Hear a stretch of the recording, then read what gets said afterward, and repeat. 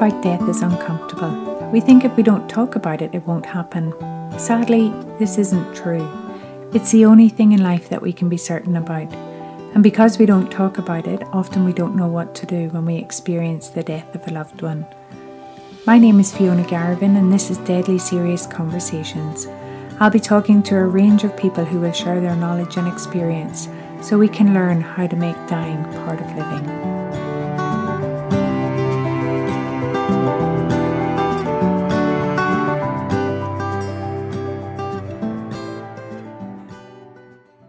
On today's episode of the podcast, I'm absolutely thrilled to be able to chat with Zenith Virago.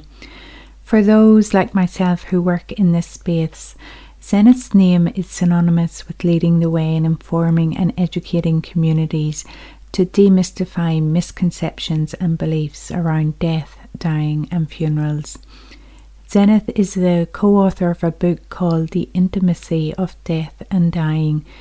She refers to herself as a death walker, that is, someone who walks alongside those who are dying. She brings over 25 years' experience of working with families to support them and their loved ones to reclaim the dying process.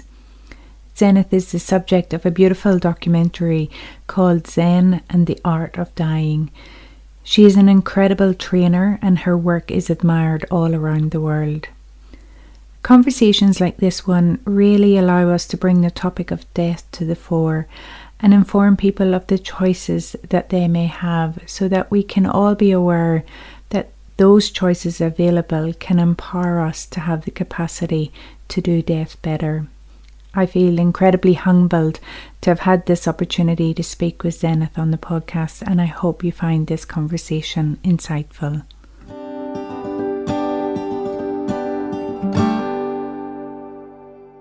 Good morning, Zenith, and thank you so much for having a chat with me this morning. It's an absolute privilege to have you on the podcast today. So you describe yourself as a death walker. So what does it mean to be a death walker, and how did you find yourself walking alongside death? The term a death walker for me is twofold. So one is that everyone is a death walker. We're all walking towards our own deaths, I think, the best we can, living our lives. But as we all know, death is omnipresent and it can come at any time. So I just let it walk alongside me whilst I'm walking along in my life. But then I just never really warmed to the term midwife to the dying or death doula. It just has never sung to me. So I prefer to say that I'm accompanying people who are dying. I'm walking that journey with them, with either the dying person or the bereaved. And I didn't really go looking for it. Death offered itself to me when a friend of mine died.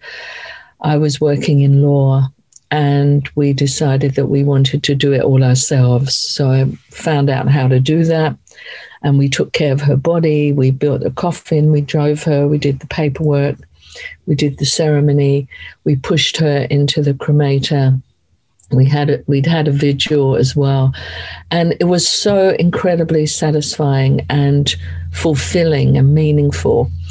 And then other people just came to me and said, can you help us? We want to do it like that.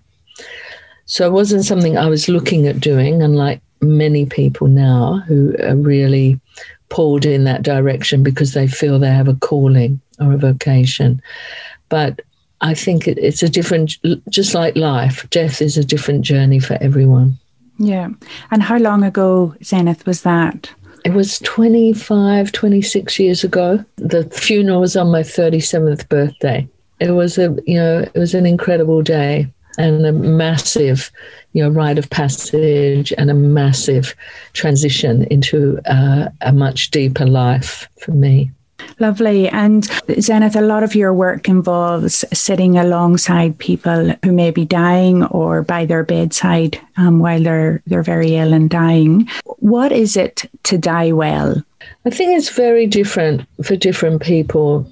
So, but in a nutshell, I would probably say it would be to be prepared on an emotional level and an intellectual level, not to be afraid, not to be in denial, the incredibly popular term, or refuse to accept that that's a situation, to be as pain-free as possible on a physical level, to be able to feel that you had lived a good life, whatever that might look like for you, that you'd been of benefit to either your immediate group of people or a bigger community or global level, but also to have open and clear communication with people, to be able to communicate to them how you feel or what's, to have those discussions with people so that they feel that they've also been able to say what they want to say, and things are just journeying in a gentle and supportive way. But sometimes that's not the case. People are unable to speak. They're unable to express their feelings or their concerns. And sometimes families won't let that person die. They won't let them have the right to die in a discussion. Oh, no, you'll be fine. No, you're not dying. And I hear those stories often. They're usually not the people that I'm working with, but we all know that death is a challenge for some people. Yeah. And so it sounds like it's trying to find that sense of peace, bringing peace into your life. And you mentioned there about not being afraid. How do you prepare yourself, or how can you try not to be afraid? Fear must be a big part of it, I imagine. I feel it's one of those things that we'll never know until it's happening to us. So we can speculate how it might be or how we might feel, but we might just get 2 minutes on the side of the road, in a car accident, or we could be on a plane that is about to crash, any situation. So I think the more we live our lives in an open and communicative way and a tidy way, whatever that looks like, but that we don't have loose ends all over the place. We don't spend years planning to do something that we never do when it involves something very simple close by, rather than some trip that we've always wanted to take. And I think often speaking to people that we love, telling them that we love them, but just in everyday communication, I find that I'm always expressing exactly how I feel in any given moment, so that if I walk around the corner and I die, then I'm not going to lay there regretting something. I think not to have regrets is a great way to die, and I certainly feel like that. And you can check in every night before you go to sleep. You can make that a daily practice. And also sleep is a great practice for dying, because we enter into it not knowing whether we're going to wake up or not. But we usually surrender ourselves to the bed and to our sleep at the end of an exhausted full day.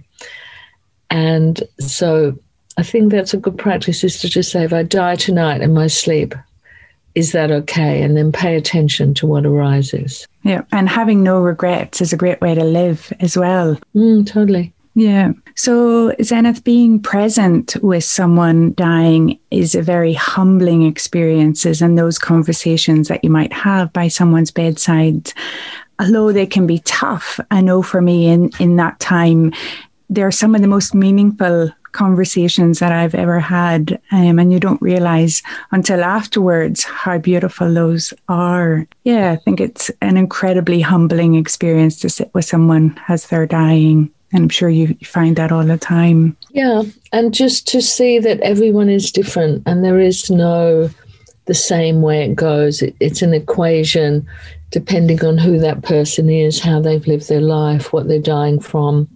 I mean, some people are suffering. Some people have small children that they're leaving behind that they won't see grow into adulthood.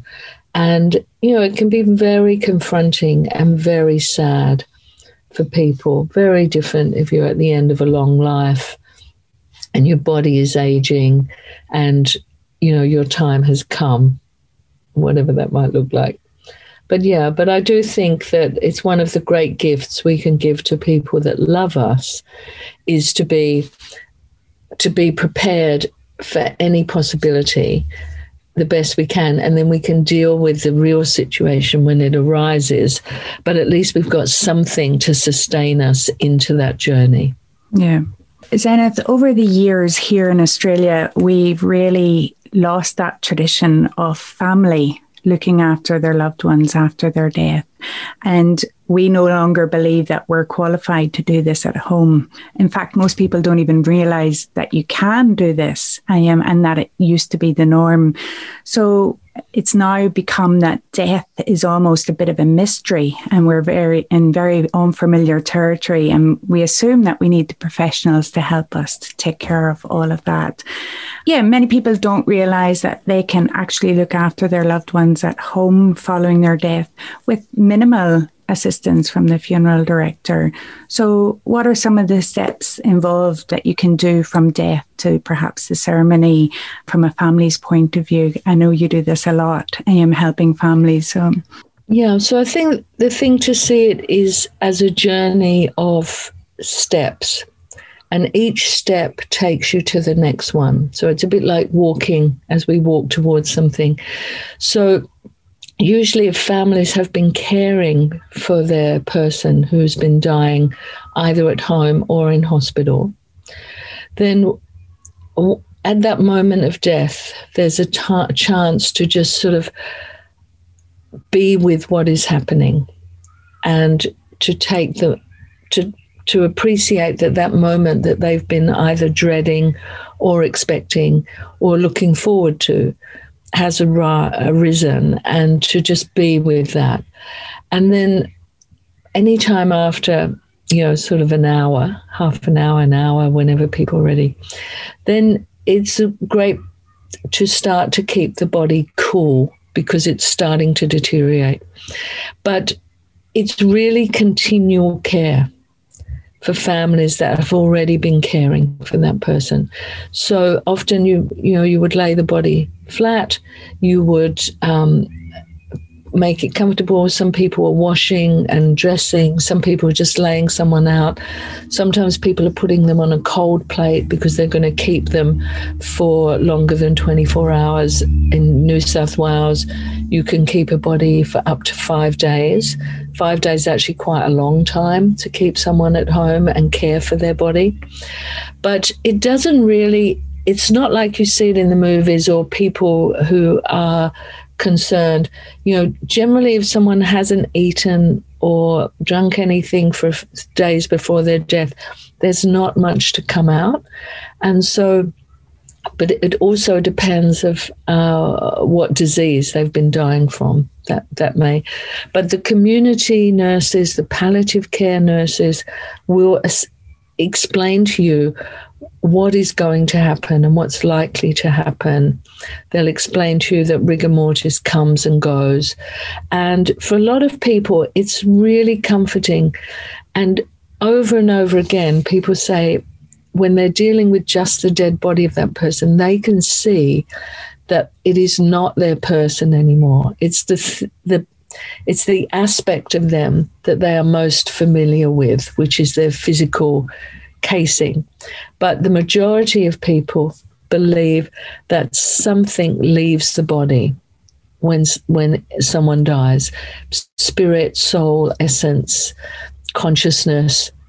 And it's that belief that really sustains people in that time. And children see it really quickly. They'll come to a body and they'll say, oh, that's not so-and-so. They're not there because they can see that it's empty, that the life force is gone, but also some of the quality of what made that person isn't there anymore. And it's fascinating to be with children when they say that because they're not so complicated with emotions that we are and attachment. And so it's really, but then it becomes really about keeping the body cold, the organs, so they don't deteriorate. But it's very simple. You do not need a funeral director, but of course you must do the paperwork. And so there are a few little things that must be done. They must be done properly. And so from a legal point of view, bringing in the assistance of a funeral director to help with that, I imagine it's a lot easier than doing it yourself. Or can you even do it yourself? You can do it all yourself. And that's what I've been doing for many families for many years, where they don't want to engage. They want to primarily do it themselves. They want the conveyance of their person. They want to build their own coffin, drive it in their own car, create the ceremony themselves, all those things that we did 25 years ago. And that's all possible.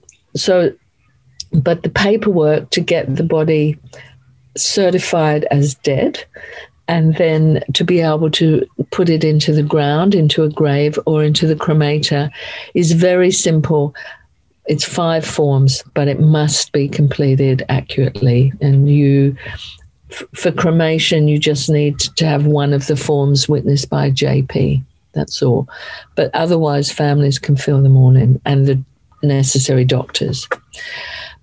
But if it's a sudden death, then of course people are much more in shock. Their emotions can be overwhelming, and so often they can still do it when the body is ready to be released, but often they will do it in conjunction with a funeral director so that they're not carrying the whole burden of that task, because they are better off dealing with their emotions and the shock and spending time with that person rather than filling in paperwork. That's really... And I know here in Melbourne, we certainly have a few funeral directors who will just take care of the paperwork and let the family do whatever else they want to do. So there's certainly funeral directors that will support that if the family want to. Sure. But I think one of the most important things for families or anybody is to understand that the funeral industry is a service industry. They are there to give you a service. And so you have to play your part in that. And you are much better to find out what they have to offer and to negotiate with them the parts that you might want to do if you do that when you are not affected by a deep emotional loss. So to ring in advance, have those conversations, check out what they offer, ask them how much they charge. Don't be coy about the finances, because otherwise you can get a really big shock when you get that bill at the end of it. And inquire what, if you can build your own coffin, what parts you can bring to it, rather than just take their service without any question. Yeah. Yeah. Yeah. And so I know in Byron Bay, where the area that you live in, families have the benefit of your expertise and experience to help them guide them through that. But this is possible anywhere in Australia, isn't it? Yeah, pretty much. Each state, there are some technicalities, but it's absolutely possible. Yeah. Yeah. Now, Zenith, having heard you spoke before, I know that you really acknowledge the importance of a ceremony, and a funeral ceremony can look different from one family to the next. But in your opinion, what makes a good funeral? I think for any ceremony, the first starting point is to ask, what purposes do we want that ceremony to serve? And then when you come up with those answers, and then you tailor the ceremony to meet those needs. And generally it has a beginning, a middle, and an end. They're not equal lengths, but like any good film, any good book, any good story, it generally has a beginning, a middle, and an end. But it also shouldn't grind the families into a more distressed place. It's really great to appreciate the emotional journey that the celebrant is taking those people on.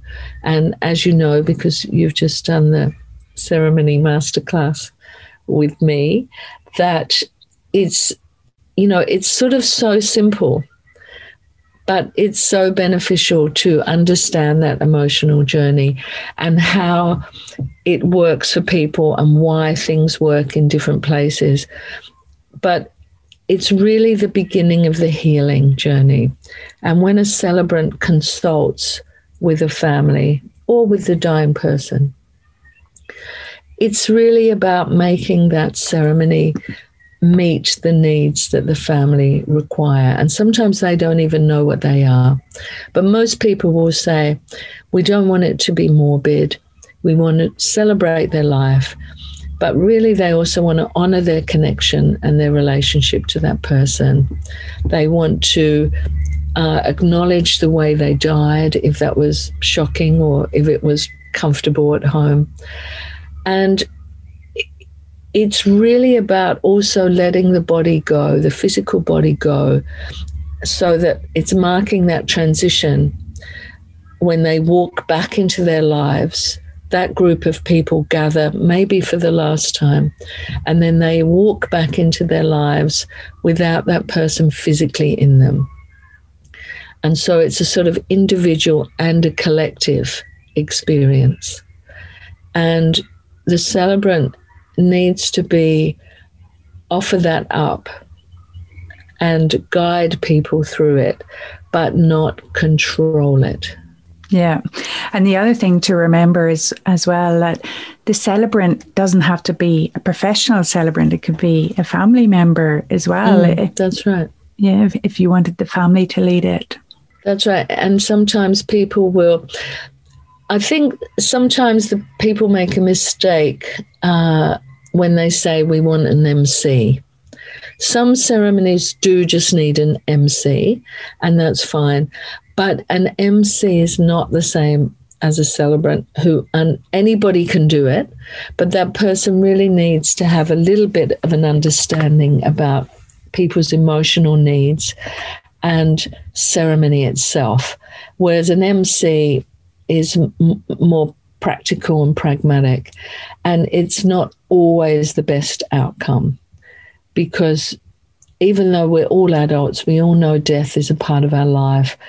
We all know people are sad when someone dies, but each death offers other things to the people that are there and are concerned about that person. It's great not to miss that moment to offer guidance and wisdom, especially if they're young people there and that's the first death they're experiencing. And of course, music is the master manipulator. So some ceremonies will just be a series of music that takes people on that journey. But it's great. It's great to know that it can completely transform that experience, especially when the death is shocking. Yeah, yeah. And, you touched on it a little bit earlier, Zenith, about children and their experience. When it comes to dealing with children around death and dying, we often want to protect our children from pain and any sort of sadness. Have you any advice on involving children and your experience of children being involved in funerals and in this space? Yeah, so my experience of children over 25 years here is, and elsewhere, but it's a great place to learn anything on the North Coast, and is that they're very capable, and we should always treat them with respect and with honesty. And just like they're learning about lots of other things that life has to offer, they're also learning that death comes. And if they're sort of lucky, it will come to their grandparents who are elderly, and people think that's the natural order of things. But often now it will happen to someone young, either by an accident or misadventure. It will happen to people because they have a disease and they will die from that disease. So, but children, I just had this yesterday. I gave a public talk and a woman was saying that, should we let the children see the body? The answer is if the children want to. But of course, you wouldn't drag them there screaming. And in the past, you would know because you're Irish, that sometimes those kids had to kiss that body. which is probably not the best for the children unless they're super keen to do that. But to just see someone, they can see what death is, just like when their dog dies and people have a whole moment where the dog, and they explain that it stopped breathing for whatever reason, and they bury the dog in the garden, and they're having a continual respectful conversation about that experience with children. But for some reason, often when it comes to humans, we think that children aren't ready for that. But I would say that is, a complete misservice to the children, because what they'll sense is everyone being affected by that experience, but no one's telling them what's happening. And one of the things we do know about children is that they're very egocentric. So they will think it's about them. And what we don't want is them to think that anything is their fault. And especially if it's a parent and that parent is dying, and they're trying to say, oh, if I be a good girl, if I be a good boy, please don't let mummy die. And then, of course, mummy dies because she has a disease. And then they feel that they weren't good enough. But they may not tell anybody that. That's just their quiet little thing. And, the other thing is about language. So often people will say, oh, they went to sleep and didn't wake up. And so kids then become terrified about going to sleep at night. And I've just had this conversation 3 times in the last week about that term of phrase, or that we lost someone, look, oh, you lost your mum. It's not helpful to children. It's confusing. So even though adults are saying those words because they're softer, it's actually much better to have the use of really clear words so that kids can explore that and understand what that actually means. And they're not confused or misled. Yeah, I know certainly the children that I've come across, they're very in the now. And I remember a little, maybe 3 or 4 year old, I was at the front talking about her pa, and she shouts out, why is she talking about my pa? And just, it obviously was very confusing to her to what was going on, but just giving them a heads up and preparing them as well as best we can. Yeah, to just tell them the truth about what's happening. Obviously, you would do that age according, but because there's sensing it anyway. Kids they're not stupid. In fact, they're hypersensitive to what's going on because their survival depends on it. And they'll be the first to rush in for a quick cuddle, but they are very present. They're very in the now, so they can be completely sad. And then they'll say, can I go and have a sleepover? Can I go out to play? And that makes people cry because the kids are fine.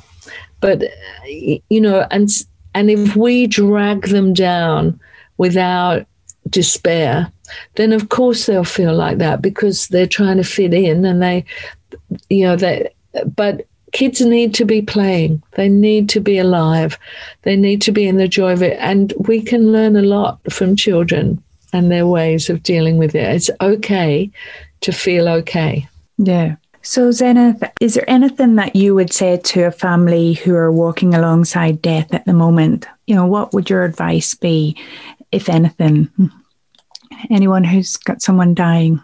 Well, I think to just be with them in the best way you can. But one of the other things is it can be exhausting, caring emotionally and physically, caring for someone who's dying, and you never know how long that's going to go on for, all of that.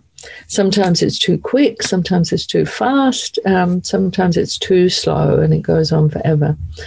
But I think one of the best things to do is sort of a bit, I equate it to when I'm swimming across the bay in Byron, where I'm in the ocean, I'm present to what's below me in the ocean, I'm present to the feel, but every now and again I have to come up and look where I'm going to make sure I'm on track. And I think it's very useful to look ahead to the next step, but keep staying where you are. So, put some put some things into place so you're prepared for the next step, rather than be blinkered and think, oh, we'll deal with that when it comes. But then not be some families are too far in the future, and then they miss that precious time they have with the person. But the other thing is to be able to say what you want to say, but also not to pressure that person, because sometimes they're busy dying. It's confronting. They're going in order to go out, and they may be tired, and they may be finding a really gentle place. So apart from communicating by words, is, gentle touch, is just sitting in silence with that person. But to prepare yourselves for that loss, for that death, because you're going to have to live on and also organize a whole lot of things after they die. So a lot of people are so focused on the dying person and their needs, they don't take care of their own needs, and they're exhausted. And often when it's a partner or people are caring for a parent, more than occasionally, often, they will then get sick themselves because they have been neglecting their own care, their own well-being. They've taken on the stress and they've taken on the distress of the dying person or other relatives, and then often they will find that they're paying a price for that. So to really have a clear boundary about how much you have to give in that situation, and not to merge with the dying person. Yeah. So I know you mentioned swimming there, Zenith, but what does it mean to you to feel alive? Well, I spend a lot of my time now, especially as I've got older, in joy and wonder. And I live at the beach. I'm on my bicycle cycling to the beach. I've already played tennis. I've been for a swim. I've been to the dentist. I've had a visit from friends. I've seen a brand new month-old baby. And you forget how incredible babies are when they're brand new. They're so magical. So I don't find it, I'm just alive all the time. I feel very grateful for my inner life, for my external life, for my community, for my family and friends. I get to dance a lot. I get to drink wine and eat good food. I love company. And I'll be very, if I have 2 minutes on the side of the road before I die, I'll be looking back and thinking, wow, that was a really great life.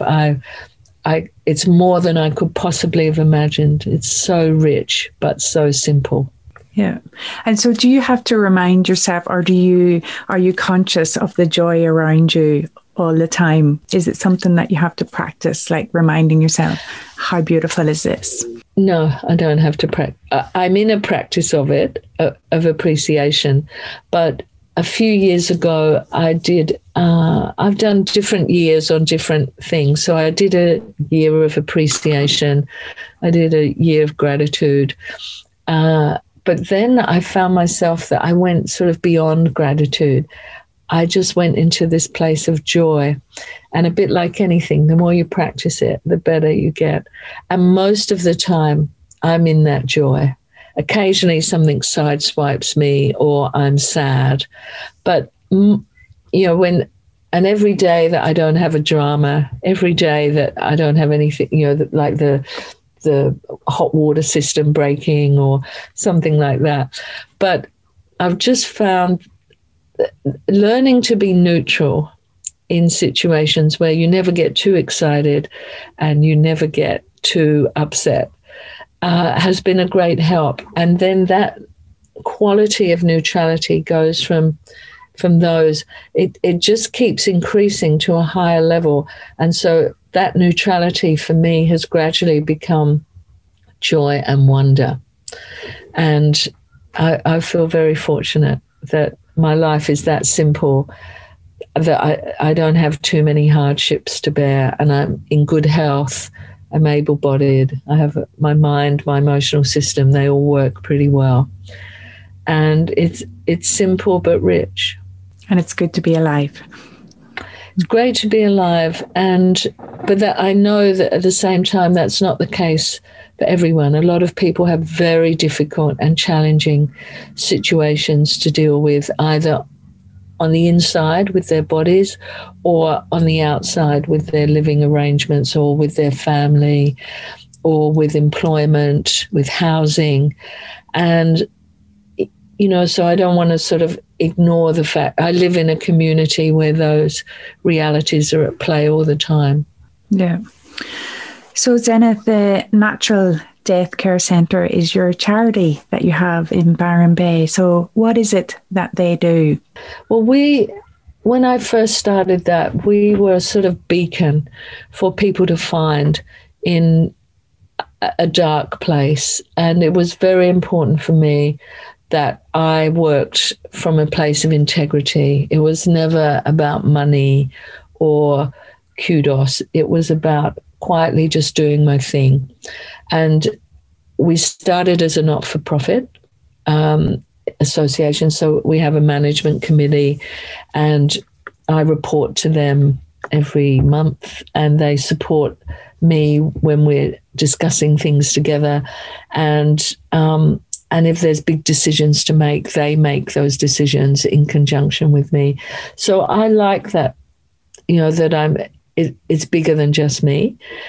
And we decided a while ago, maybe eight years ago, that the best use of me and the best use of our organisation was to do pre-need education, which is what we're doing. And at that point, there wasn't so much out there. There were other people globally, but now the whole death doula industry has come into being, and it's fantastic for people to be able to find someone nearby to them who's more familiar with death and dying and the process, and can assist them if they're struggling or if they want to have someone to assist them.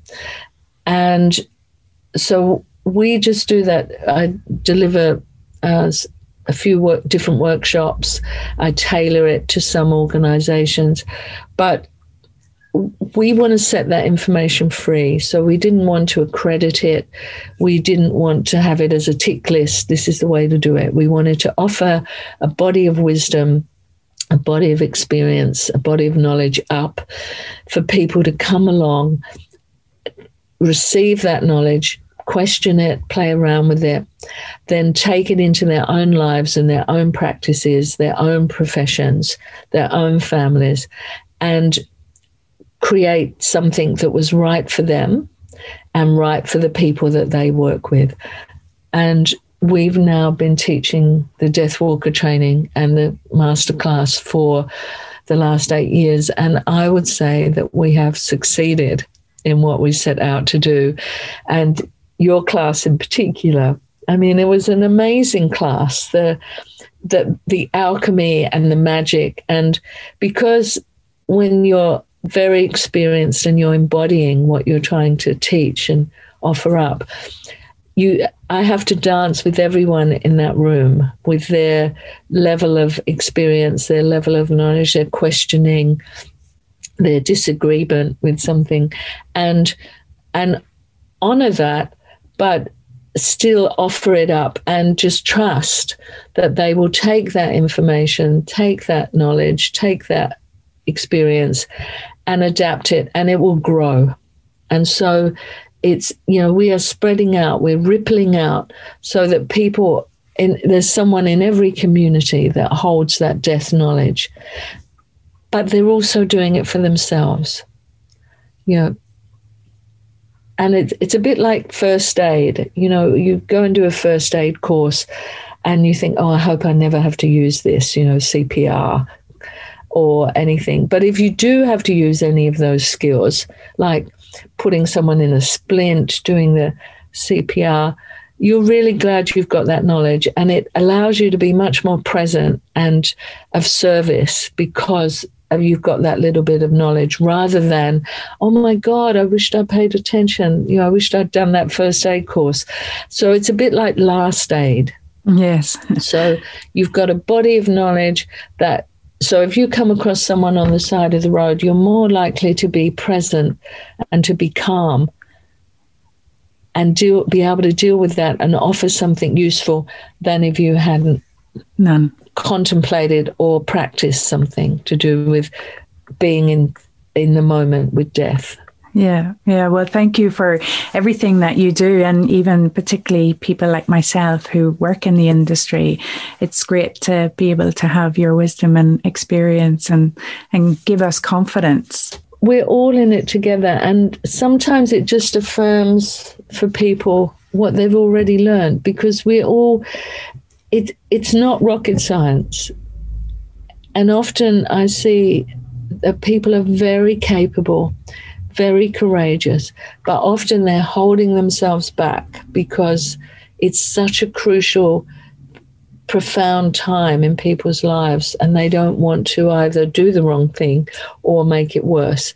But if you're well-intentioned and you're mindful, then generally you're going to make a contribution, and you will probably know where you've offered something up and families say, oh, thank you so much. We couldn't have done it. They could have done it without you, but it's a better experience because you bring your courage, your familiarity, but we're learning from each other. You learn a lot from every family that you work with, and you take that on it fills you up, and you take that learning on into the next and the next.